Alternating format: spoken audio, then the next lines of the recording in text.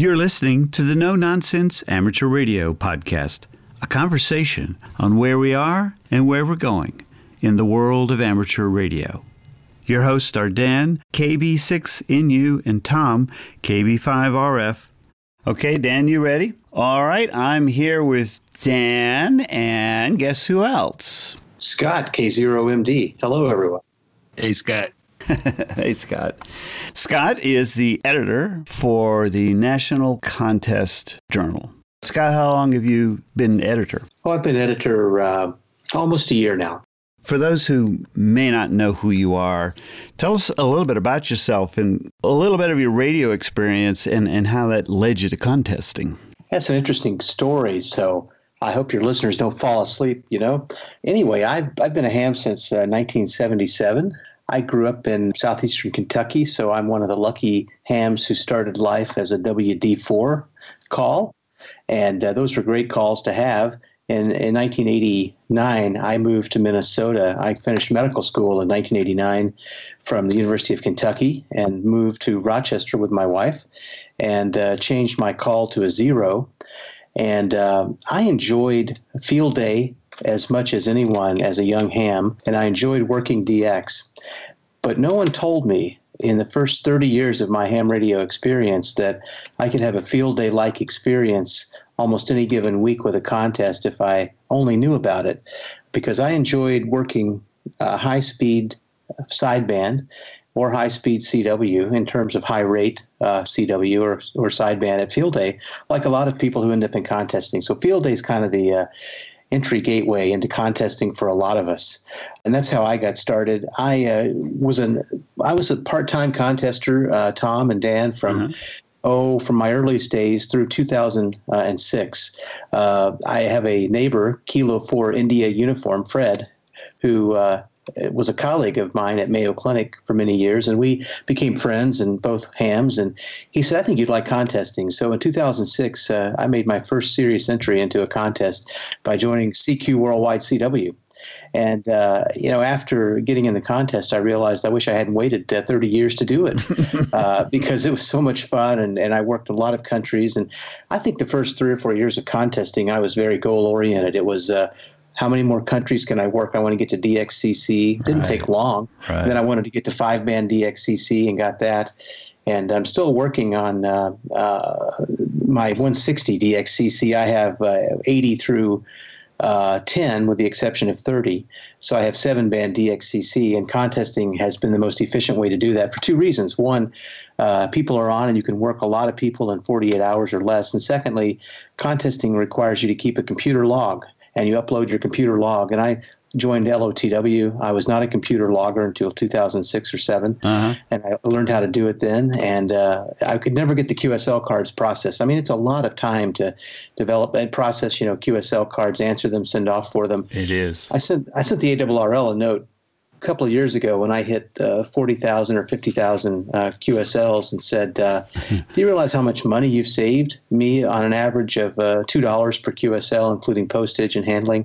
That's a tremendous amount of savings. And David Sumner was still CEO at the time and wrote back and said, well, we like your math, but we have to be honest that, you might not QSL everyone on that list, but you're right. Logbook has created a lot of savings for you and everyone else, but thanks for letting us know, and we appreciate the positive response. So anyway, the more I got into contesting, the more I liked it. I'm a competitive person by nature. I enjoy meeting people. Contesters have the same interest I do, and I like HF stuff. I like sideband and CW mainly. I enjoy building and putting up antennas, designing antennas. So contesters tend to have those same interests, and then I found out about Contest University and started going to that. And the more deeply I got into contesting, the more I enjoyed it. So that's my story in a nutshell, Tom, about how I got involved in contesting and why that consumes probably 90% of all my ham radio time now. Well, that's fascinating. I'm fairly new as a ham. I'm 3 years now, and it sort of hit me. A similar thing hit me with regards to the similarity in contesters in sort of the technical makeup and background and interest level and energy. I found the Central Texas DX group. You had mentioned earlier you know Jim George in 3BB. and you probably know a bunch of other guys down here. Dan, I'm curious. So, have you and Scott met in your ham radio? Just on the air and via Twitter. Ah, okay. All right. This is my first voice contact with Dan. We've only been on CW with one another. Yeah, that's what I knew you were going to say that. We both get on 40 meters after 7 or 8 p.m. Our local time, and I'll run across him because sometimes he's the only signal I hear calling CQ, and it's always nice to talk to someone. Yeah, and isn't that kind of amazing? It is. And Dan, I think you have better 30-meter propagation than me because I see you spotting or talking on Twitter a lot about 30-meter DX contacts that I'm just not able to hear. So you must have a very good antenna and good copy and a good location. Well, I do pretty well on 30 meters. That's about all I can say about that. So, Scott, I looked at your QRZ page, and you got quite a little setup there. How did that come about? Was that sort of since 2006, essentially, you sort of slowly kind of added to it, or? Yeah, that's right. It's been an incremental change. I've always been a tower and Yagi ham. Even from my earliest days as a teenager, I worked odd jobs to have enough money to buy a tower and a Yagi and a rotor, and had one. One of my regrets was when I was in medical school, my parents called to tell me they'd sold the tower and Yagi to another gentleman in the community. Didn't bother to ask me. And so I was without a tower and Yagi for a number of years. And then after in about 95 or so, I was, I guess, from 88, 85 to 95, I didn't have access to a tower in Yagi. And then in 95, I had another one. And then I've moved several times since 95 in terms of homes in the community where I live. And each time I've taken a sort of a Roan BX tower with me and had at one time a 56-footer. The second time I put it up, I reduced it to 48 so that it would hold a larger antenna. Started Tom with a Cushcraft X7 and a Yaesu rotor, which are very good antennas and good starter antennas. And then when I got into contesting, I started talking with experienced hams like W0 GJ Glenn and John N0 IJ and others, and got to know Tom Schiller, N6 Bravo Tango, because I would call him and say, I'm thinking about buying an antenna, and we had a number of conversations, and eventually I sort of designed my current contest station around the Force 12 models that exist. And most of the antennas you see on QRZ I purchased used because hams today are selling large Yagis and going to smaller things like steppers or smaller Yagis. And I've been able to buy most of those antennas on the secondhand market, refurbish them, and then put them up. So when I moved to the current location, I did not have the big tower. But because we got RF interference into the home, I decided that it would be best to move the antennas out to a field as part of our property. And once I had permission to do that, I got a permit from the local township government and started the tower at 100 feet. And then had three the big monster tri-band antennas. They're called C49 XRs. And I had chatted with Craig Thompson, K9CT, and Craig challenged me. He said, really, if you're going to change anything in your station, do you really want to have a dominating signal on 20 meters?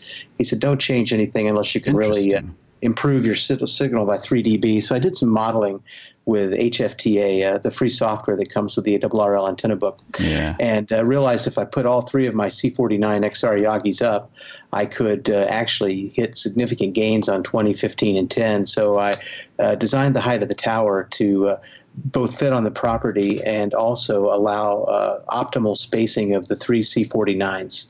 And eventually I decided that I needed a second 2-element 40-meter Yagi simply because I wanted to have the gain of a 4-element but not the wind load or the weight. So that's where I am. And then like almost all DXers, I wanted to have something for the work band, so I have a 30-meter 2-element Yagi on the same boom as one of the 40s, and then I converted an old Force 12 4BA antenna into 4 elements on 17 and 3 on 12 with the help of Tom N6BT. He's customized a lot of what I have, and he will do that for hams. He's one of the few manufacturers. He and JK will often customize antennas and for you if you ask them at really a minimal upcharge. Is that Force 12? Is that an antenna manufacturer? I'm not familiar with that. Yes, it says Tom started the company in the 1990s, and he was the first to design Yagis with two features. One, no traps, so full-sized elements. Wow. And secondly, an open sleeve design, so a single coax could feed all three bands. And he sold the company with a health scare, and then eventually got the company back. And then didn't get it back, but he started his own company. He kept the patents on his antenna, so he's now at n6bt.com. So he still does most of the Force 12 work. JK Antennas eventually bought Force 12 from two owners between Tom and now, and they have the Force 12 line, but they do a limit offering. And Tom has a limited offering compared to what he used to. He used to have maybe 100 Yagi options you could buy. Now he's got probably 30 or 40, but he can design anything. And he laughs. He says, my computer is half full of designs you've proposed. I jokingly say, well, I'm your northern latitude test site. So so that's how we are. Are you, which sort of club or camp are you in? Elecraft, ICOM, Flex Radio? I mean, given you're a contester and all, I'm just curious. I've owned almost everything. I've never had a Yaesu, not because I didn't want to. I've had Kenwood gear in the past. I've had mainly ICOM gear. I've started out with my first new radio that I bought was an ICOM 775. I've been very lucky. My father bought a Heathkit HW101 for me when I was a kid. After I made enough money to put the tower and Yagi up, I then bought a used Drake B-line, kept those until I finished my medical training and gave the B-line to another ham in town and bought an ICOM 775. Kept that radio until the Pro 2 line came out, and I bought a used Pro 2 and then traded it off and bought a new Pro 3. And then when the 7600 came out, I traded that for 7600.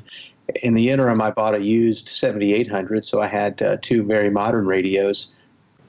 And then a couple of years ago, I sold the 7600 and traded it in for a used 7851.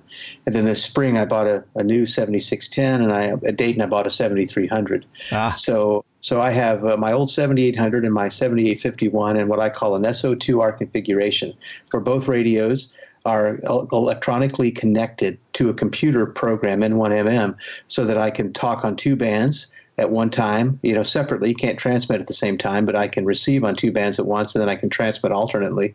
And that's a specific type of contesting strategy. And so I'm doing that. And then the 7610 I keep as a third position in the station.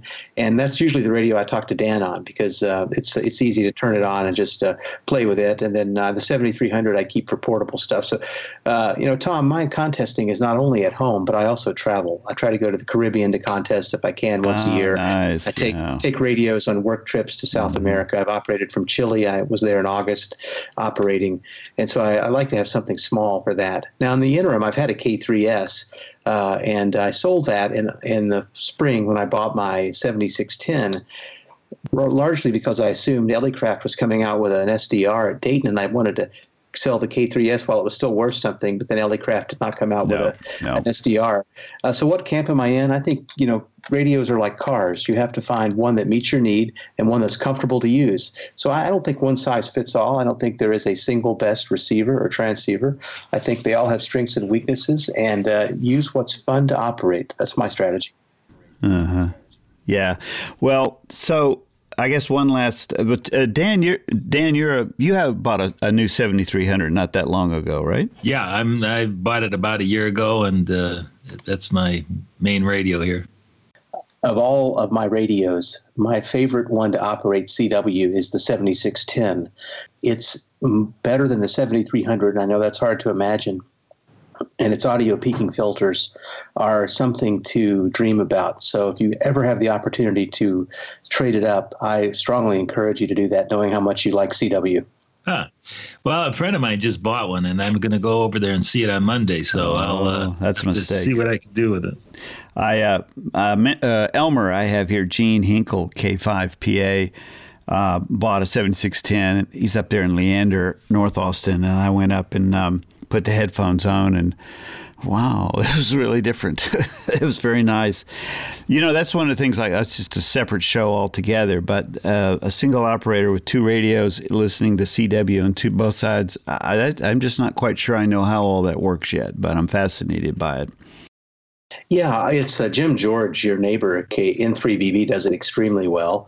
K5TR, who I think lives near you, also does it well. Yes, oh yes. I'm a beginner with it compared to those guys. How did you stair-step yourself into that? I mean, you just sort of it takes time, you practice a little bit kind of thing? Or? Yeah, it does. I was doing SO2R DXing long before I tried it with contesting. You'd be in a CW QSO or a sideband QSO with someone, and you realize there's DX at another part of the same band. So having a dual receiver radio, I would simply turn on the second receiver and go down to the other frequency. And frequently I could work 2 DX stations at the same, simultaneously without either one of them realizing I was transmitting while they were transmitting to me. I was transmitting off frequency to someone else. Oh, that's too cool. Cool. It's fun. And I did that. So the reason I got into it in contesting is simple. I had reached an asymptote with my contest scoring. Mm-hmm. And at Contest University for a number of years, it's been said that if you need to take your contest scoring to another level, you've got to start doing SO2R. And if you find yourself checking email or reading stuff while you're contesting, then you're mentally ready to try SO2R. So I've done that. Dan, have you done that or tried that? Oh, no. No. Okay. I think I could if I practiced a little bit, but you could. Yeah, you're very good. Yeah, the Northern California Contest Club has put out a video series on it. I watched that, and their logo or motto is, if you can drive a car, you can do SO2R. And what they mean by that is this. When you're driving a car, do you ever turn the radio on and adjust the sound or change the station? Or do you ever turn on the headlights or turn on the windshield wipers? Yes, you do. Do you ever have a conversation with someone beside you while you're driving? Yes. So if you can mentally process those 2 tasks, you can do SO2R. You'll have to send me that link and we'll put it in the show notes. Yeah, absolutely. I'd like to see that. Well, that's fascinating. Oh, then the last thing, with related to all that is, well, if you were to pick the 2, what's your favorite mode, CW or sideband or RTTY? I know you do a little bit of that. I do a little RTTY. My favorite mode is CW. Yeah. I do 80% of my operating is CW. It's much easier, and I'm more successful working DX and working other people. Mm-hmm. Yeah. And Begali's sort of your favorite key, I take it? Yeah, I love Begali's. A friend in the hobby gave me a Begali several years ago as a thank you gift for something I had done, and he was way too generous. But once I used the Begali, I started buying them, and I'm very pleased with them. The sculpture is my favorite. It's the smoothest key I've ever operated, and I'm really happy with it. Dan, I can't remember what you said you use. Oh yeah, I'm a Begali fanboy too. Okay. Well, I'll have to say, my Elmer lent me one of his, and the gold one sitting over there, and I do love it. So, well, all right. So for the National Contesting Journal, you're the editor, and what was your inspiration to do that? You must be pretty busy. How do you find time to do that, and what was your inspiration for it? I think the past editor caught me at a weak moment. The content, the NCJ was started in Minnesota in the 1970s by the late Todd Olson, K0TO. I got to know Todd in the late part of his life because Todd would make trips to Rochester to be seen as a patient at Mayo Clinic where I work, and we would frequently do lunch.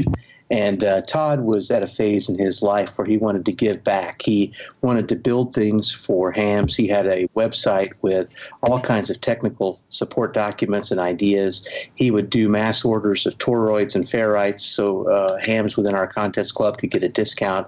He would teach people how to build ballons and things like that. And he was helping me solve a technical issue I was having with contesting in the Caribbean, and started telling me the story about NCJ and how he put it together in his dining room. His children were called to help staple the pages, and ultimately he persuaded the ARRL to take it over. Now, fast forward, we had nominated Todd a couple of rounds, and he finally was admitted into the Contest Hall of Fame for this work, and he died within a few months of his induction. And the current editor, Pat Barkey, N9 Radio Victor, asked me if I would consider taking it over as the next editor as a tribute to Todd Olson in Minnesota for his leadership. And I said, yes, certainly I'll do that. But I made sure it wouldn't be a big time commitment. And Pat is, of course, an economist, and he's much more efficient than me. I probably spend twice as much time a month as he did because I'm less efficient. So it is a fair amount of work, but I've tried to follow in his model of having articles mainly about contest station building, but I've expanded it to try to focus on what I call next-gen contesters. I recruited a contributor, Neil Rapp, from Indiana, WB9 VPG, who's a high school club mentor and a teacher, to write a monthly or a bi-monthly column for us on Next Gens, and we've actively looked to figure out how do we get new people into contesting.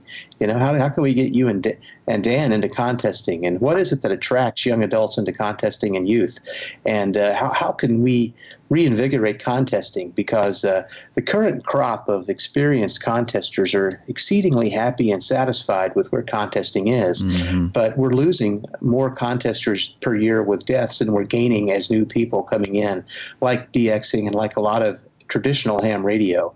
So we have to figure this out, or the hobby will sort of die off in a decade. Yeah, well, we're actually going to get into that. I just want to comment that, as a fairly new ham, I, in addition to subscribing to Dan's blog, which I had almost from the beginning, subscribed to, CQ Magazine and QST. But then I ran across a copy of the National Contesting Journal, and it was like, wow, it only comes out 4 times a year.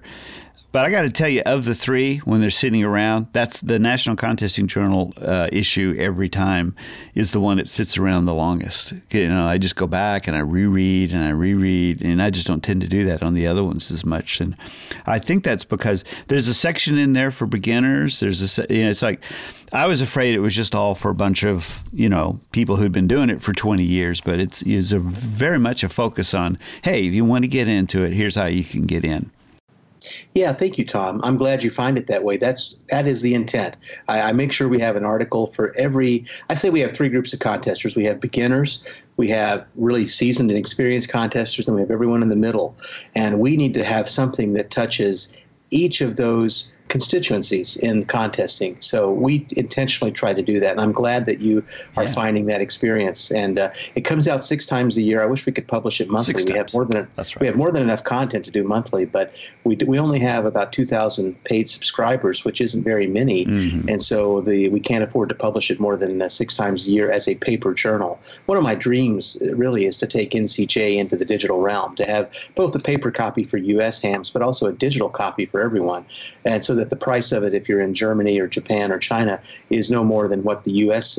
Community pays, and you have digital access. I also would like to see us have all of the issues available digitally for subscribers to access, because there's a lot of good stuff in there that I want to have to go back and read. And the ARRL puts it out for donors on a CD-ROM every year, but we really need something for our own subscribers. All of my medical journals are available digitally back until they started. Yeah. Why don't we do the same with QST and NCJ, So that's something you're looking into and keen on. It was a question I had. So yeah, it is. It's something that I keep asking the league about. They would like to do it. It's just a matter of priorities and finances. Sure. Yeah. It's rather expensive to take NCJ digital, according to Steve Ford and the group at the league. And so I've received permission that we can have a discussion in 2019 about this. And my hope is to fly to Newington with the associate editor and have a day or 2 of meetings, Nice. talk with them about what we can do to bring this thing into the 21st century from a digital standpoint.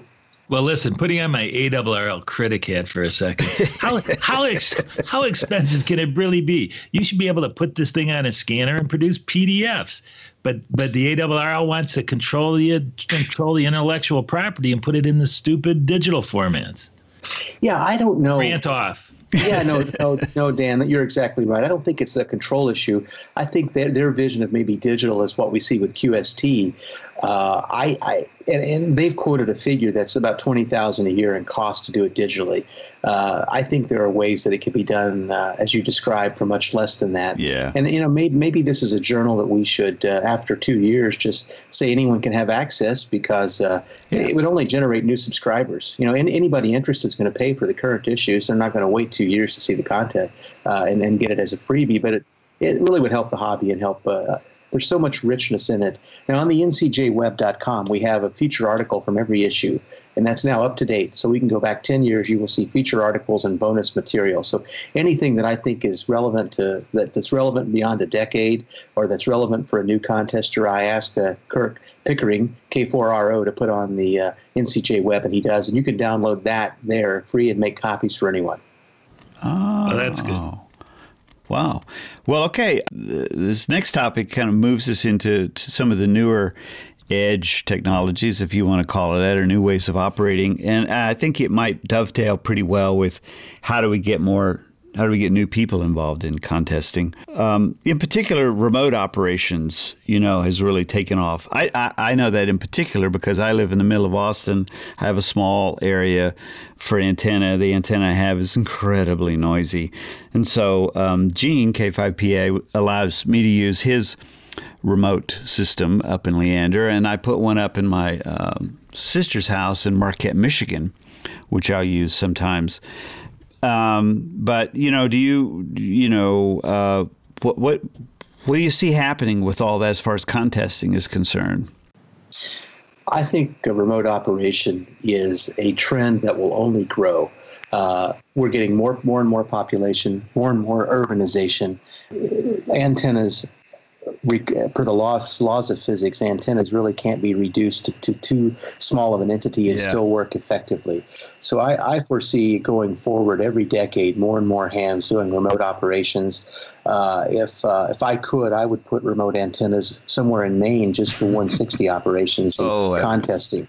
So it could be 2,000 miles closer to Europe and for me. So I think contesting really does need to move into allowing remote stations. There was a nice NCJ article a few years ago about one of the very famous U.S. contesters operating remote from the Middle East. I think he was in Dubai and did sweepstakes remote. And that's kind of nice because if you think about it, he could operate during the day while it was night in the U.S. and really have an effective contest. I think contesting does need to move into the remote category. We need to recognize it as an entry category and allow them to compete for awards. I think it would only grow the contesting community. It would be nothing, you could separate the categories, like we have assisted and unassisted, we have single operator remote and multi-operator. Yeah. We could have remote. Yeah, well, that makes sense because you face different constraints on the remote depending on your setup, which is part of the deal, is how well you have it set up. But there's delays over the internet, and I don't know, I've certainly been a huge learning curve for me. So you concur that somewhere along the line, rules are going to potentially need to change, for an increasing use of remote radio. Yeah. Well, some contests already allow it, and DXCC does allow it. And we now have a dedicated column in NCJ on remote contesting. Mark Aker, K6 UFO, has started. You will see the first edition in the next issue of NCJ soon. It's already in some homes and will be in your mailbox soon. Mark is a retired patent attorney from Apple. So he is a fantastic writer and communicator. He remotes from downtown San Francisco, from the 80th floor of his penthouse to a station off the coast of Washington. He bought Ward Silver's old place and remotes into that. And he is... Ed Munns recommended this at Visalia in April, and Mark readily accepted this task to do it. And we were delayed a month or an issue getting his article started because of some technical issues with the editorial process. And now that we are running, you're going to see a regular article from Mark. He's already got, I think, 5 years of content ready. Well, how timely is that? And that must be how you knew Ward. You had recommended I speak to him about some other things that are related to contesting. So. Yes, Ward is one of the, first of all, he's one of the cream of the crop contesters in the United States. He's also a very prolific author. He's also a visionary thinker. He's a disruptive guy. He's really serious about promoting growth and new people into the hobby. And so I refer people to Ward because he does not slam doors on ideas. He develops them into ideas that can take off. And so he's a real asset in ham radio. He helps us with NCJ. He helps us with contesting. He's just one of the people in this country who does a lot. Well, I'm grateful for the introduction. He and I had an amazing talk about sort of a new form of FT8 contesting. So while we're on the topic of FT8, where are you around all of that? But I'd be curious if you wouldn't mind just your personal opinion. And then there's sort of looking into the future, where do you see all this going? Because you got to admit, WSJT is just people are just climbing on left and right to utilize that. Yes, you're right. No, Joe Taylor and his team have done an amazing job of developing a weak signal mode that has transformed and has been disruptive. It's giving lots of people an opportunity to work distant stations in other countries that they would otherwise never have the chance to do. It allows individuals with wires and low power stations, a 7300 and a dipole to work Bhutan. And I think that's pretty exciting.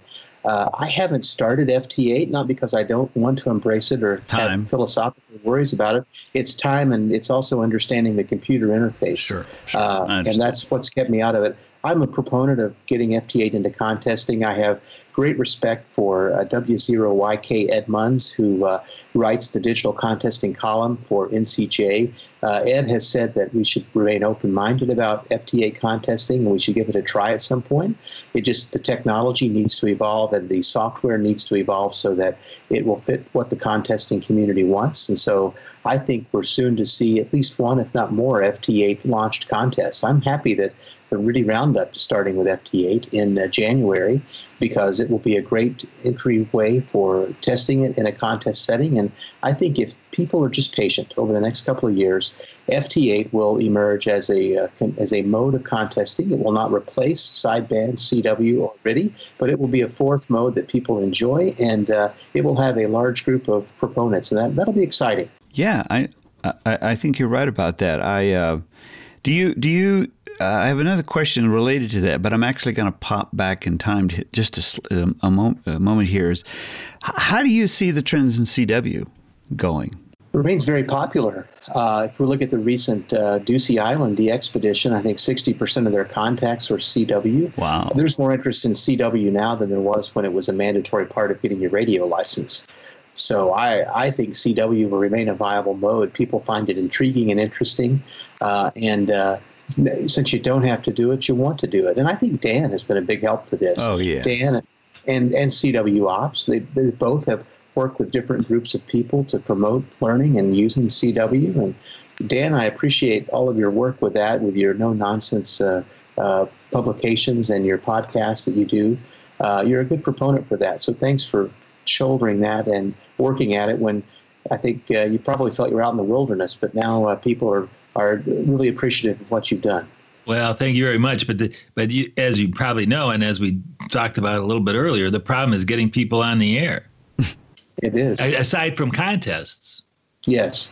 There was an interesting session at Visalia, and Tom, you may have read about it in NCJ, called Contesting 2.0. Yeah. And what emerged from that series of forums that Ward Silver organized were some really provocative ideas, one of which is this.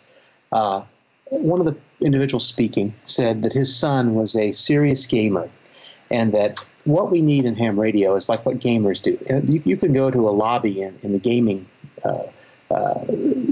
vernacular, and you can find someone to play against at a moment's notice. People are hanging around just looking for someone else to play against, because people like competition. Right. It doesn't have to be for hours and hours.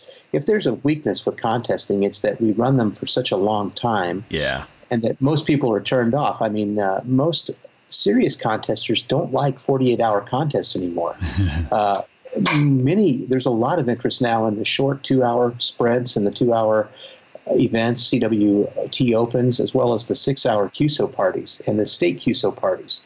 So I think contesting will evolve, and we will see lobbies emerge where you can just have a contest. And Tom, your idea of having a contest, which we haven't talked about on the podcast, but if you don't mind, I think it's an idea where you have collaboration with hams from around the world, and you compete as a team, will really take off and resonate. And I think that's what we need to do. We need to be flexible enough to recognize that we'll keep the big traditional ones, the CQ Worldwide, CQWPX, ARRL DX, ARRL, RTTY Roundup, the NAQPs and sweepstakes, of course, coming up. But we'll also sprinkle some new activities and some new ideas in to see what will work. We should cast a lot of ideas out and just see what sticks. Yeah, no, I'm game there. I mean, kind of related to this is this follow-up. Sort of the final question was,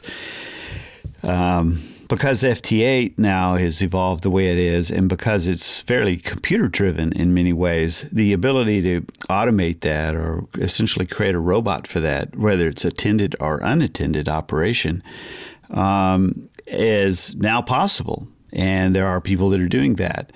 And I think that's just going to be another thing that's going to, that was pointed out to me by Gene, the ARRL RTTY Roundup, January 5th through 6th.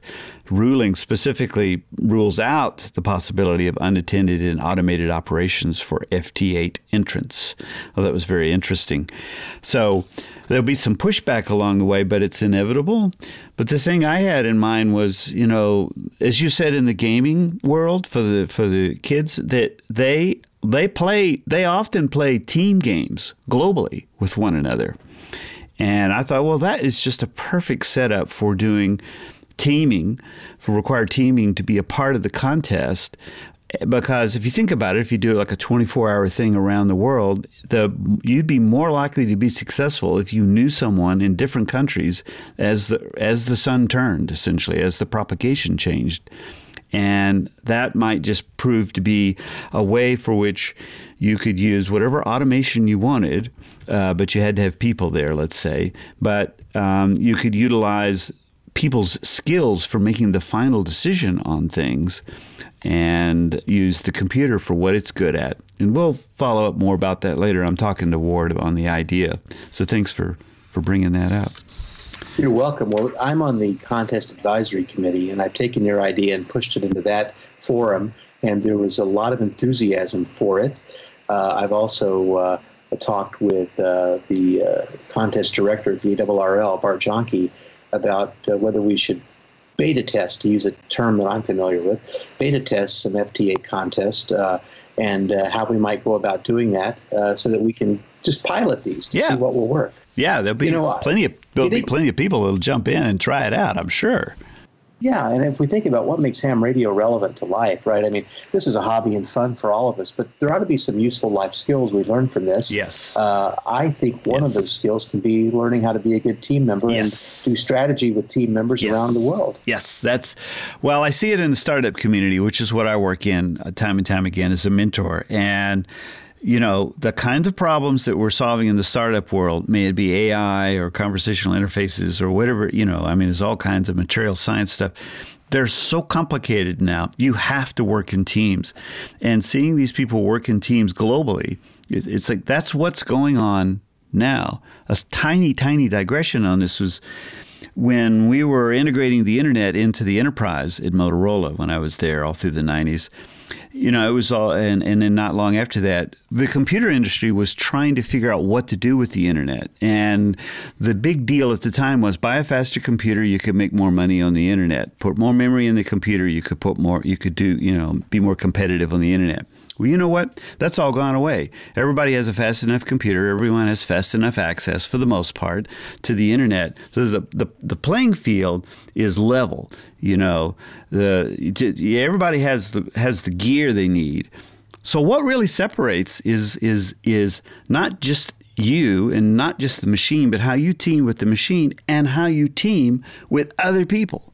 Because that's what we're doing in the real world now to solve problems. This is what you do, I would imagine, in the healthcare, is you've got some healthcare issues that require teams of people to solve. Is that right?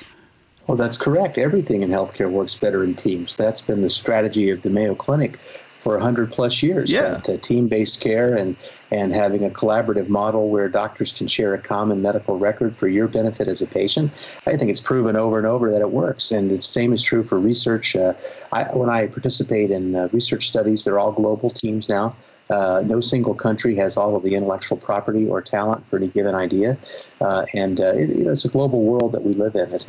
Tom Friedman was right; the world is flat, and we best recognize that. The other thing I want us to talk about, if we can, is we should not be afraid of automation, artificial intelligence, and bots.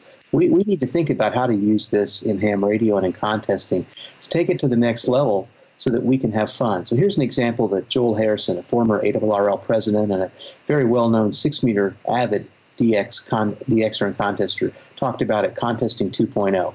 He said, let's think about drones. He said, we embrace the idea that drones can deliver food and books from Amazon, and in some communities now, they actually will deliver a defibrillator to a spot within a shopping mall so someone can have a cardiac arrest treated quicker than an ambulance can get there. Yeah. Well, what about taking a transmitter that you can remotely connect to from your laptop, and then having the drone fly the transmitter and the small antenna up on top of another grid square close to where you are, and then you can operate from 2 grid squares simultaneously or alternately, right?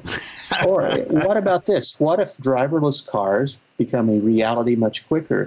Can rovers, instead of being a single rover, can you have 6 rovers that you manage, your SO6R?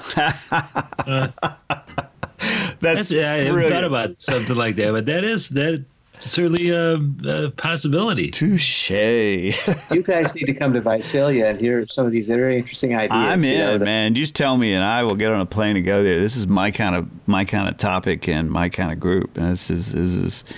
Well, listen, we should probably move toward wrapping up here. Dan, what else would you like to ask at this point? Well, I want to figure out how I can get a drone to deliver me a 76 pin. I'm telling you, don't go over there. Don't go over there. See that? Well, okay. I think I would like to say one thing. Okay. So I'm not really a big contester. Yeah, I might play around in the sweepstakes this weekend, and I play around with some state QSO parties, and even got some certificates from different, being the highest score in Michigan for a few state QSO parties. But what would you say to guys like me?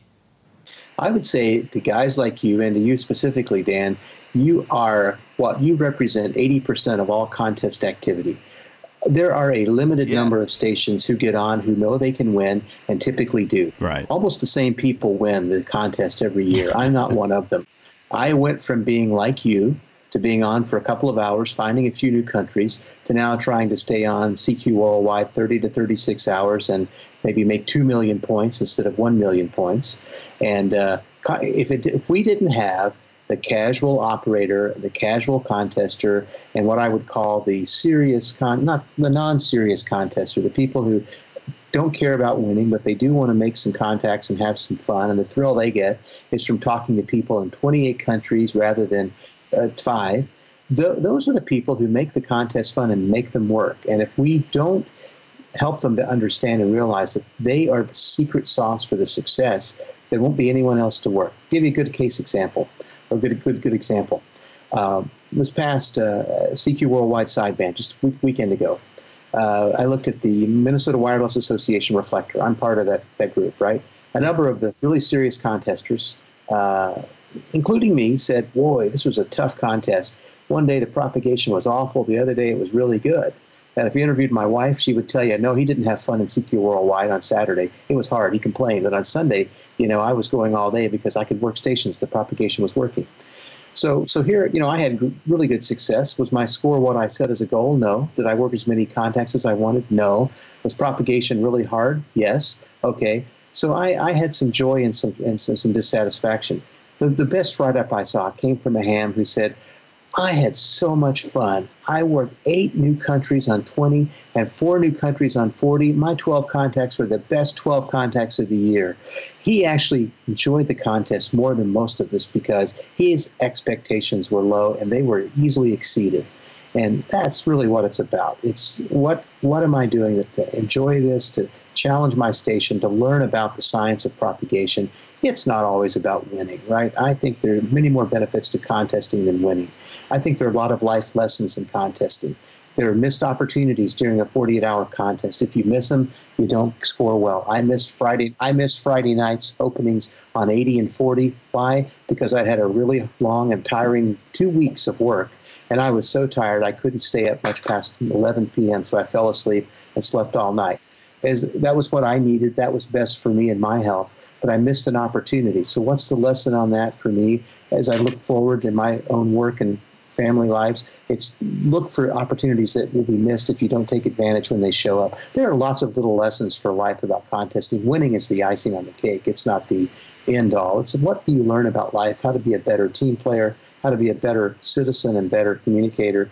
The other thing that was fun, I'm going to Chile for work in a few weeks, and I worked a station in the southern part of Chile, an area where I plan to visit. So I sent him an email after the QSO. I stopped running, okay, and I sent him an email and said, hey, I'm going to come visit your community.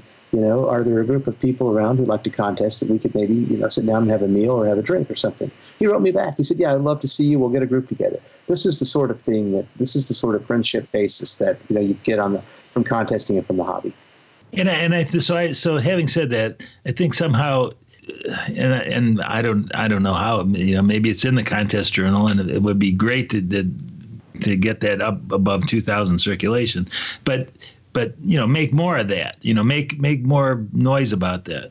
I mean, I think a lot of guys say, oh, even in state QSO parties, say there's a QSO party with a serial number in the exchange, you get on and you're giving out 10 and 11 and 12, and these other guys are giving out 800 already, and so I mean, that in a way that's pretty discouraging, right? It is. I mean, your ego takes a hit. Imagine being the editor of the contest journal, right? And I get on and I'll say, you're number 4. And I can hear them say, number 4, really?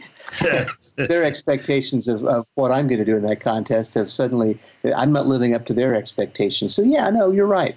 Dan, this is a question I want to ask you, Tom, if I might. I struggle with some of this. Some of what we want to communicate is best done through National Contest Journal. But I think some of the people that I would like to communicate a message like the one we've just discussed to are not reading NCJ. And I wonder if there aren't forums like QRZ where an article about the importance of being a casual contester might actually reach more people than, say, what do you think? I tell you what, and I've just done this. I've extended invitations to anyone who wants to write about a particular aspect of ham radio to publish a guest post on my blog. I mean, so I'm extending that invitation to you. Thank you. Well, I'll try to put something together about casual contesting. But I think there are ways, blogs, this podcast, and QRZ, where many hams are getting information who may get CQ or QST, but they're missing it because all of the pretty advertisements in those magazines distract you from the text. Well, yeah. I'm kind of chuckling over here because I was the guy that had 12 contacts and thought it was just like so cool. I mean,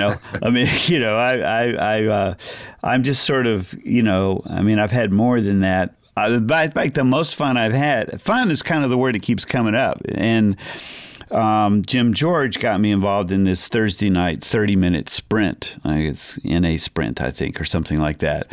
And I felt like the water boy who wandered on the Super Bowl field accidentally. It's really fast and everyone's changing frequencies. You stay one and you bump up to another one. But it was kind of cool, and I agree that for me, even though I'm just fairly new at all this, I get these emails occasionally from people, and since I work globally with Motorola, I like the idea of reaching out to people all over the world and getting to know them a little bit better. So that's been a kind of a fun thing for me, to be honest with you, even though I'm not in the big leagues on that. So I'll write an article and submit it, Dan. Yeah, you bet. All right. Yeah. That'd be great. Yeah. And Tom, I'm glad you enjoyed it. And, when contesting ceases to be fun, then you're taking it too seriously. Yeah.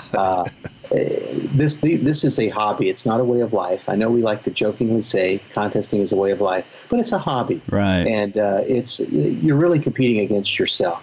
And you're competing on an 11-year sunspot cycle. The nice thing for me is I've been able to go back now 11, 12 years and look at contest scores. And I can see where the cycle was at peak and where it was not based upon my scores, and realize that I may think I can get 2,000 contacts this contest season on these bands, but I can't because propagation won't allow it. But in 3 or 4 years, I'll be able to. And I should be prepared for those years and get my skills built up so that I can do that. And that's the way life is, right? I mean, you started at Motorola. Now you lead teams. Now you advise venture capitalists. Mm-hmm. But the day you finished college and grad school, you really weren't able to do that. So you've built skills up to allow you to do what you do now. And that's kind of it's the same in ham radio. Yeah. I think what you two do with your podcast is really important. I've said the same to Neil Rapp. I've said the same to Eric Guth of QSO Today. And I've said the same to Steve Ford and to Joel, the Doctor Is In podcast. Yeah, those are great. This is how we reach the ham radio community, where they can hear and talk about ideas, and they can learn that they're not so abnormal, that they're not the only ones feeling bad about being QSO number 12 in the state QSO party. It's okay. You don't have to have 4 digits on the exchange.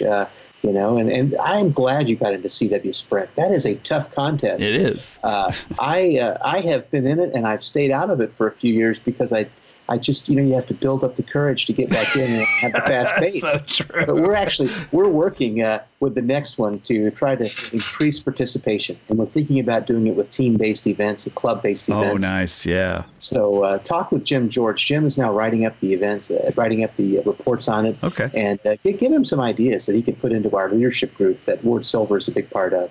And we need to do that. And the state QSO parties are the same. I took my three of my daughters have gotten their radio license. None of them are active. The youngest was the most active. She enjoyed being a rover with me, a mobile contester. So we did the Minnesota QSO party.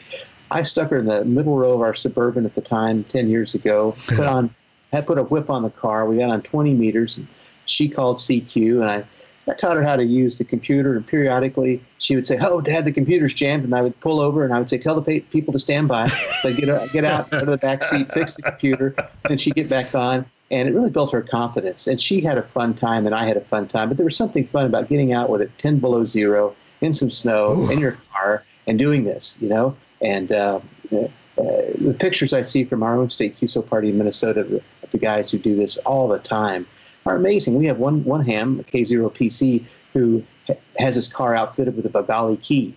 And he's a serious mobile contest to do that. And so I actually featured him on the cover of NCJ last January because I thought it would inspire other people to maybe think about doing the same. So, Dan, maybe you can do that with your Bagali. Maybe. With your 7610 in the car with you. Yes. Well, okay. I think we have touched on all the hot topics here, and I am really, really excited. I am very thankful, Scott, for you to take the time. I realize how busy you are. And gentlemen, I'll just throw it back to both of you. Anything else you want to add in or ask?